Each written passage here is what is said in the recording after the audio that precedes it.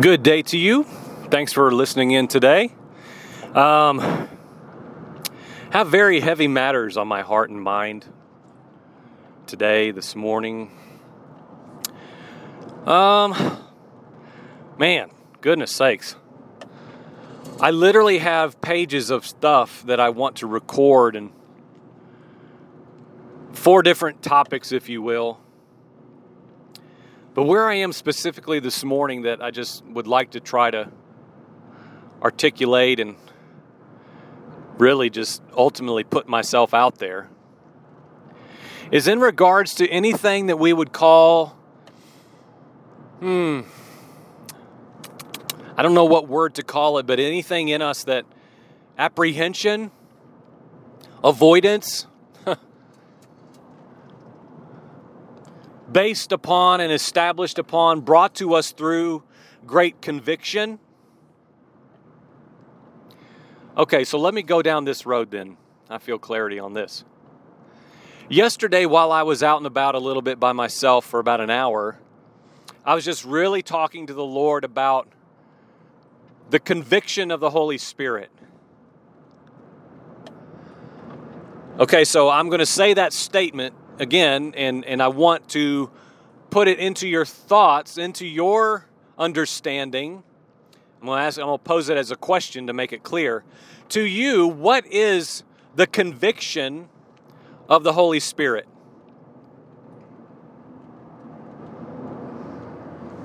I'm purposely giving you a few moments to answer the question. To you, what is the conviction of the Holy Spirit? And we'll take it a little bit further. To you, what is your understanding of the purpose of the conviction of the Holy Spirit?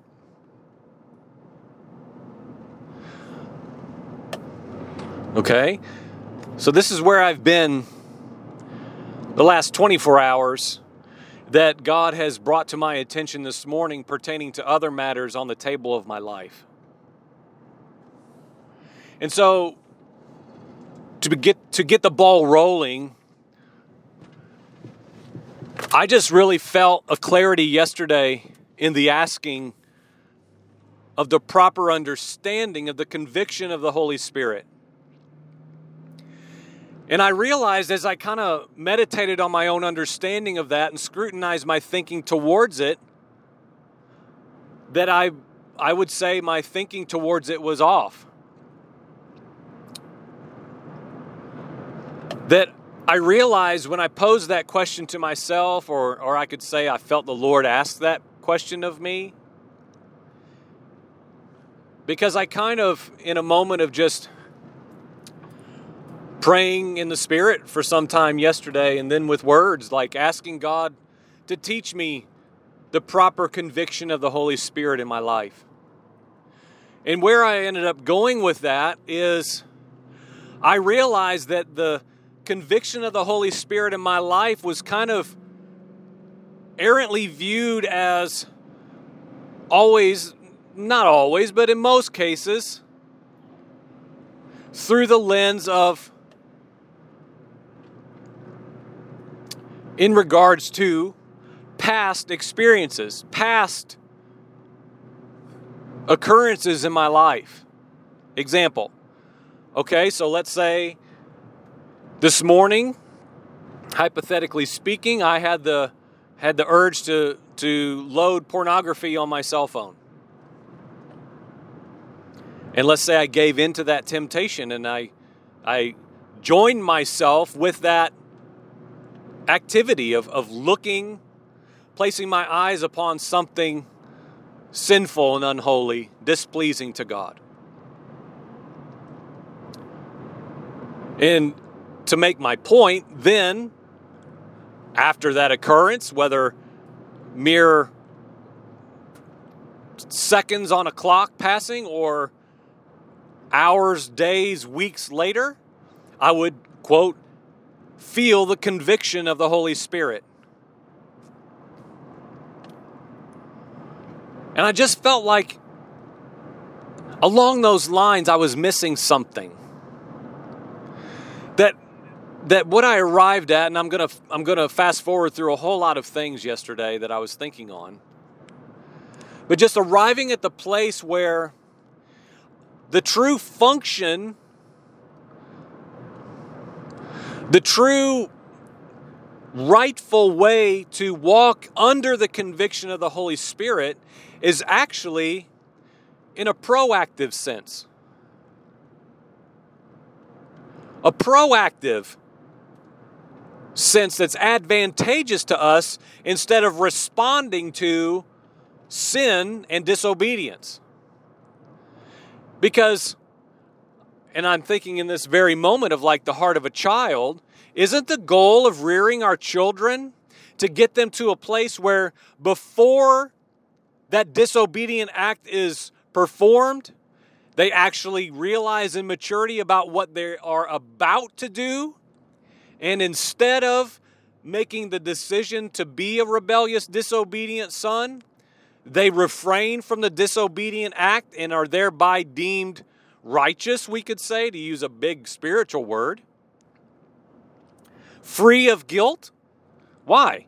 Because of the weight that has been instilled into them on how they decide on a matter, how they behave. Is it not the same for us spiritually speaking? Is not the ultimate expression of the conviction of the Holy Spirit in a man to be proactive, to help us on this side instead of on the other side of a temptation, of a test, of a trial, of an opportunity to give in to the lusts and cravings of our natural man condition that we are continually dying to and putting upon that cross? The function of the conviction of the Holy Spirit. And so, well, why am I saying that? Well, that in itself I could spend another 30 minutes kind of elaborating on, but right now in my life is just a season of God piecing together a lot of pieces that seemed kind of unrelated, but putting them together to formulate a picture for me and my household. In the midst of many questions in this season, many things I claim to have zero understanding or clarity on, nonetheless, God is formulating via pieces of His speaking to me through His Word, through dreams, through times of prayer and communication with Him and with others, primarily my wife right now, beginning to allow some things to come into view with some instruction and direction. And so as my wife and I were hours into a very deep conversation this morning, we had our Bibles out and God was just really speaking to us about some matters of things that we've both been studying together, things that we've been talking about, asking God to speak and give us direction. I realized that, and I'm going to get as specific as I know how. I don't know how long this will take me. I don't feel like I can break this up into parts. It may be lengthy. It's just going to have to be whatever. And I've shared a little bit about this before in podcasts, but primarily just with those in my life, my family a little bit. My wife, of course, knows with much more disclosure than anyone else.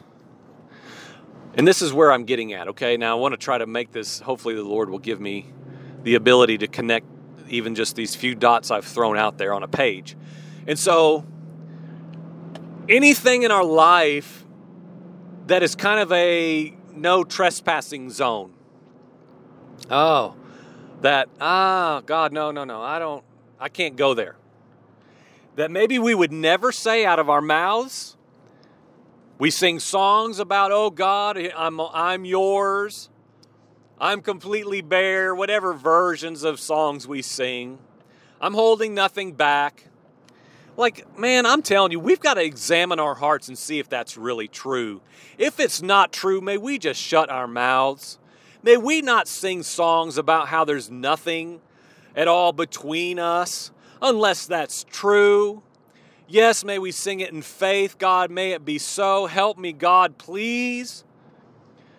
But man, may the declaration of our mouth just be honest and laid bare, saying, God, there are things in me. Help me, God, please, to entrust myself to these, entrust you to these things, myself unto you in these matters of my life. Because there may be things you don't even know, things that the Holy Spirit has to unveil and reveal for us to even see for the rest of our days. Good grief, I'm trying to think of even where to go from here because I feel like I'm standing in front of 5 different crossroads of opportunity.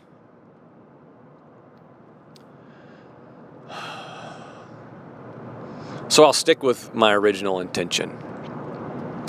For me, baptism has been on the table for years. I was baptized when I was young. I want to say, I don't know, 1984 maybe, 85. I remember writing it in my Bible. I remember the night I was, to the best of my ability at the time and understanding, saved, although it was basically, I didn't want to go to hell.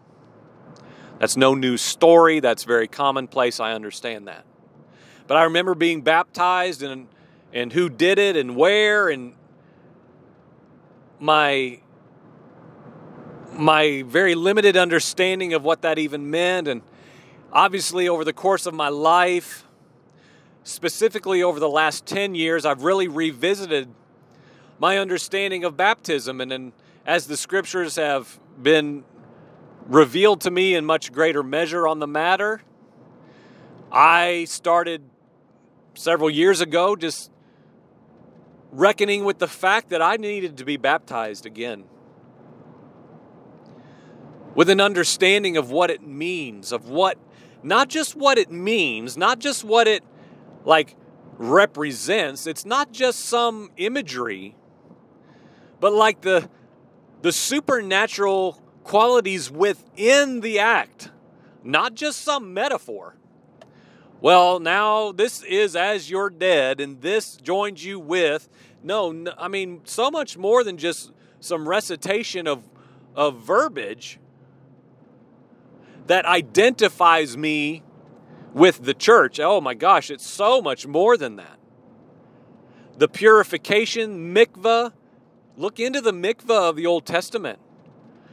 How did John the Baptist even know what in the world he was doing? Well, there was much that preceded that. And so, I felt beginning years ago about there's a day before me when I will be baptized again. And I would say that moment has come. And this is where it just gets to the heart of who I am. And that, I don't want to go there place. And may the Lord speak it to anyone who might hear this. If they have a, I don't want to go there place, whatever it may be for you, that you may not even know is in there. I know mine, my main one, but there are others.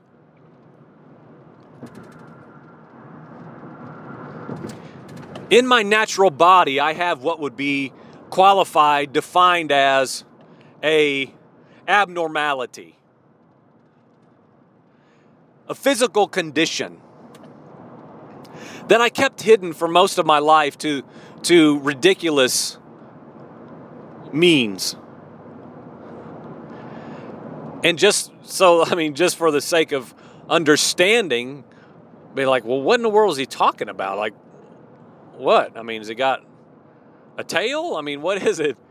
But I have this condition of my chest where it's a birth defect that I was born with an inverted, we'll keep it simple, I won't get too medically on you, but my sternum is inverted. And there's different levels of what I have. It's called pectus excavatum. There's different levels from minorly visible to what they literally deem extreme. And it's all numbered. I've looked through it much throughout the years of my life. And I'm on the extreme level. So much so that my lungs and my heart are displaced. They're not where they would normally be. My rib cage flares out instead of in, as you imagine the skeleton of a normal person. It's affected my spine. It's affected like chest strength, upper body strength. Praise the Lord, I've not had issues that doctors have been surprised over the years that I don't have, of really bad breathing, asthmatic conditions, and shortness of breath because my lungs don't have the capacity of normal set of lungs. But primarily for me, throughout my whole life, it's been my physical appearance. I couldn't tell you when I first realized I was different. My parents never really informed me of it. We've talked about that over the years. My mom, until probably the last 8, 9, 10 years, never even knew it was such an issue for me. And, whatever the case, I don't know why it was never discussed that I was different or whatever. I can't go back that far. That's not my purpose. But I remember, like in baseball, kids would kind of give me a hard time about it and poke my chest and laugh. And, I'm not boo-hooing that, have pity on me. I mean, that was part of my childhood. I loved basketball, but one of the hindrances of playing basketball is shirts and skins. You're probably not allowed to do that anymore, but even at my small Christian school, hey, it's scrimmage time. Shirts and skins, blow the whistle. Joel, you're on skins. Oh, good Lord. Oh, gosh. I've got to take my shirt off. Consider me dead. I mean, I'm not exaggerating. Embarrassment to no end. Because of my physical condition. I look different. I look weird. What's with him? What's the deal with that? So I dealt with that, obviously, my whole life. Oddly enough, like experiences with girls, like it never seemed to be an issue. It was always an issue for me. I could never understand why with my relationships throughout my life, it was not an issue. It was so much bigger of an issue always to me than anybody else. Most of the time. As far as relationships with girls and into my latter years of women, which was always strange to me, and I could go down another road with as why that was, but that's a whole nother ball of wax. And so mature me into adulthood.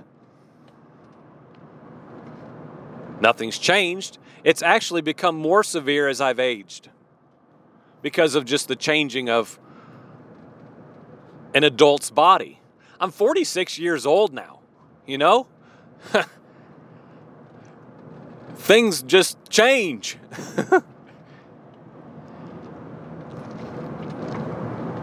And so if anything, it's more noticeable now than it's ever been. Still an issue.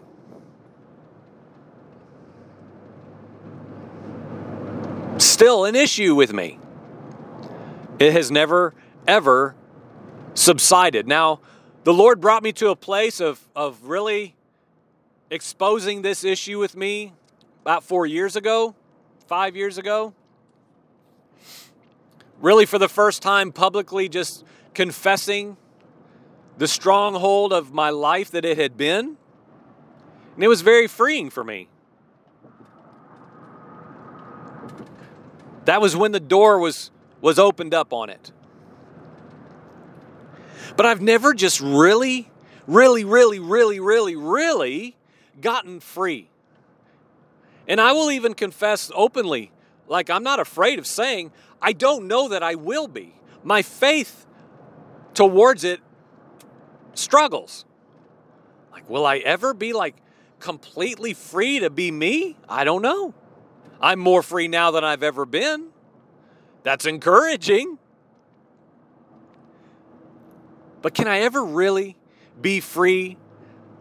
Who can set me free from this body of death, right? Are scriptures real to us, friends?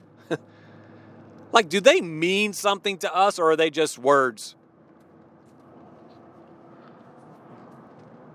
And so let me bring years worth of thought into the remaining moments of this recording, up to present day reckoning. A couple years back, maybe 3 years ago, even now, the Lord spoke clearly to me that I would be baptized again,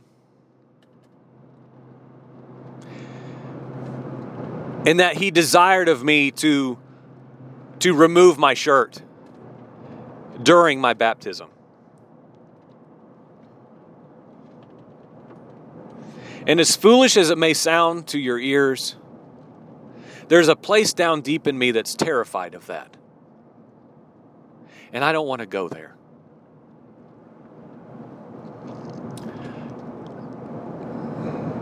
Maybe I'm odd. Maybe you don't have that place. I have that place. And as I've told with great emotion to my wife, it's not a stretch for me to really relate to Jesus in the exposing of Himself physically. Because to me, taking off my shirt amongst other people is basically me feeling naked. And I'm not exaggerating that in the slightest. If anything, I might prefer the lower part as opposed to the upper, if you get what I'm saying. It is that way to me. And I'm not trying to be lighthearted. It's that much of an exposure to me. And so I've tried to explain to her, and maybe this will make sense in what I'm trying to say in this recording is anybody going to listen? I don't even know. Maybe this is just for me. Another facet and another page on the book of my life around this matter.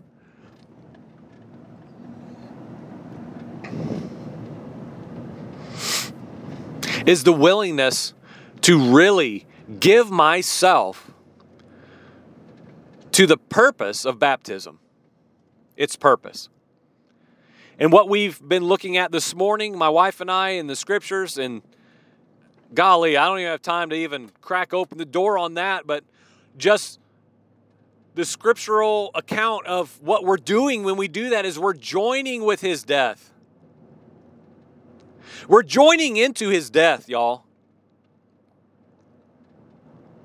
There's a declaration by our actions and by our mouths that we're coming up out of this water as dead men, so that the Father can look down upon us and say, hey, I'm well pleased with this one. I'm well pleased with him. And I was jumping around and I was reading of Jesus' last words uttered that we know of that were recorded. And it's only in Luke, I believe, where it's recorded, because Matthew and Mark simply say Jesus said something, He shouted something and breathed His last. But Luke tells us that He said, into your hands I commit my spirit. And friends, I cannot shake the reality that I'm not sure I can really commit my spirit unto Him, unto eternal Yahweh God, until I call this body dead. Jesus breathed His last. And His physical body was as good as dead. And then, at that moment, at that complete transfer, He committed His spirit, who He really was, back into its eternal condition. Now we know what took place post-crucifixion. There was a whole lot about to happen with Jesus in spiritual places. We know that. But there was an end. There was a culmination, a fulfilling of his flesh body on the earth. Done. Finished. What did the thief on one side of him say? You're the King of Kings. You're the Messiah. I know who I am. We know that by the distinction between the thief on the other side, which said, hey, get me from here if you're who you say you are. The other thief, he didn't argue his place. He was the Syrophoenician woman. He didn't argue his reason for need. He had the audacity to say, oh, King of Kings, Lord of Lords, King of the Jews, Jesus the Christ, take me with you where you're going. I acknowledge who you are. I acknowledge my condition. My body's about dead. You're my only hope. And we know Jesus said, let it be so. Today you'll be with me in paradise. You'll be in me.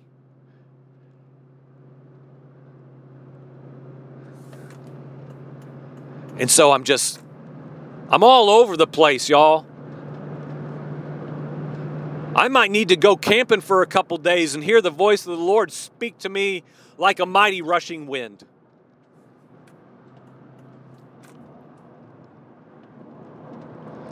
Because there is a death to be had. And if your baptism was just getting wet, then brother, you missed it.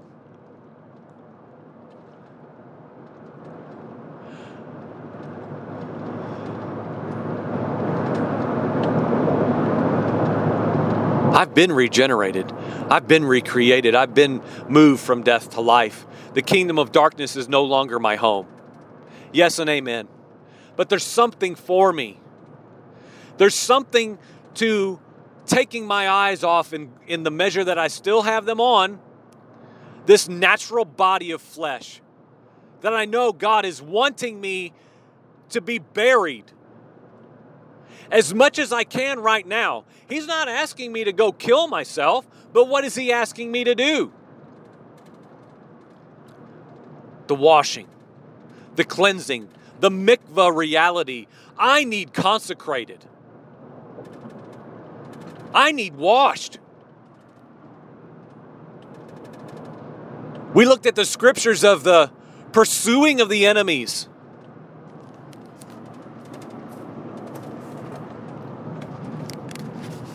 I don't even have time to go into a couple sentences of what we've been looking at.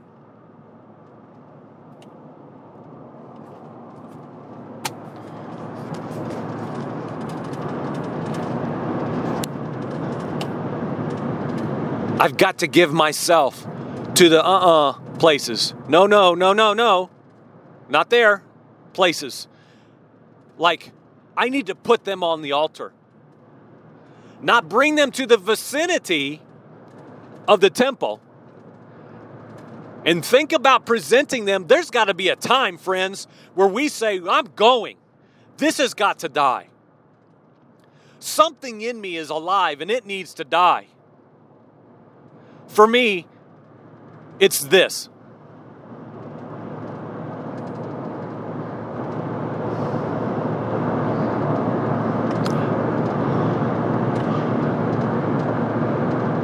God desires a contrite heart, an obliterated heart where there's nothing left of me left identifiable. And I do have faith to believe.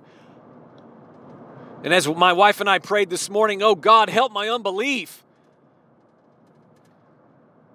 Because I want my faith to believe that when I come up out of that water, maybe in mere days, that I'm going to be changed. Something in me is going to be presented to eternal Yahweh differently than on the other side. I believe that. I believe it. I believe it. There's another transaction to be made. that I've not yet tasted. And so I put that in your court, friend. And I'll culminate with this and I'll close. The conviction of the Holy Spirit. God spoke clearly to me this morning as I was talking with my wife. And He answered my prayer just from yesterday. Thank God for that. The conviction of the Holy Spirit saying, Joel, nobody's going to make you do this. But if you don't do this, you're going to have regret. The conviction of the Holy Spirit before a matter. Do we not all know the conviction of the Holy Spirit after the fact of resisting, of denying, of giving in to temptation, of shrinking back? We all know that conviction. I want to be a man who knows the conviction and warning of the Holy Spirit to avoid being found displeasing in the eyes of the Lord.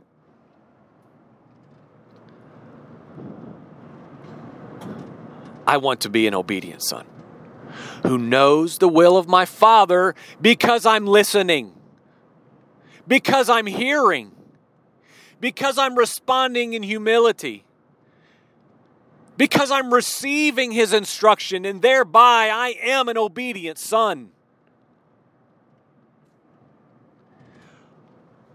And what words does the obedient son hear? This is my son.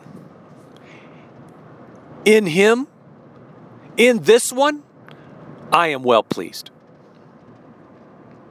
And the son can then go all the way to the sacrificial death and say, into your hands, I commit my spirit.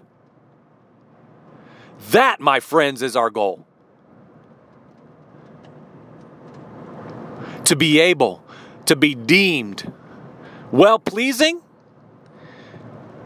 which leads us to committing our spirit entirely to God, dead to our flesh. Amen.